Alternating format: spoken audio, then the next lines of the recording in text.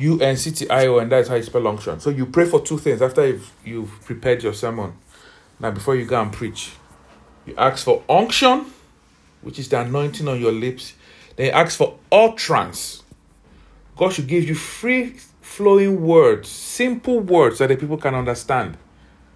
So that God will help you gather your thoughts and the impressions of your heart that the Spirit have given you, so that you can deliver the message God has given you clearly, concisely, simply, with the relevant examples, so the people's hearts will be touched and they will understand what you're saying, and they will go home with things they're going to apply to their lives.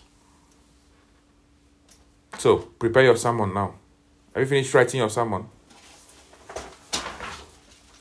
When you're done writing your sermon, are you done? So, look at that chapter that we are studying now. Look at that chapter. Pick up one topic you want to talk to us about. Yeah. You give us an introduction about it. After the introduction, what's the next thing you need to do? Key scripture. You get your key what? Scripture. Your key scripture. Then after you've gotten your key scripture, what do? You have your first point and explanation. You give us your first point, the thing you want to really talk about. Then you explain it. When you're done explaining it, what do you do next? You give us illustrations, maybe from the Bible, from real life, from your life, that is your story, or examples from other people. Then after that, what do you do next?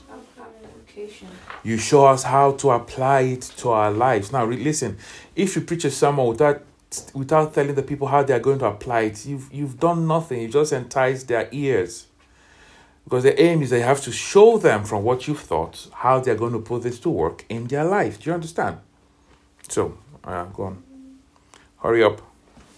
So when you're done, you kneel down and start speaking in tongues. Ask the Lord to give you unction, to lace your lips with unction, and to grant you utterance. Just like Paul taught us in Ephesians chapter 6. All right.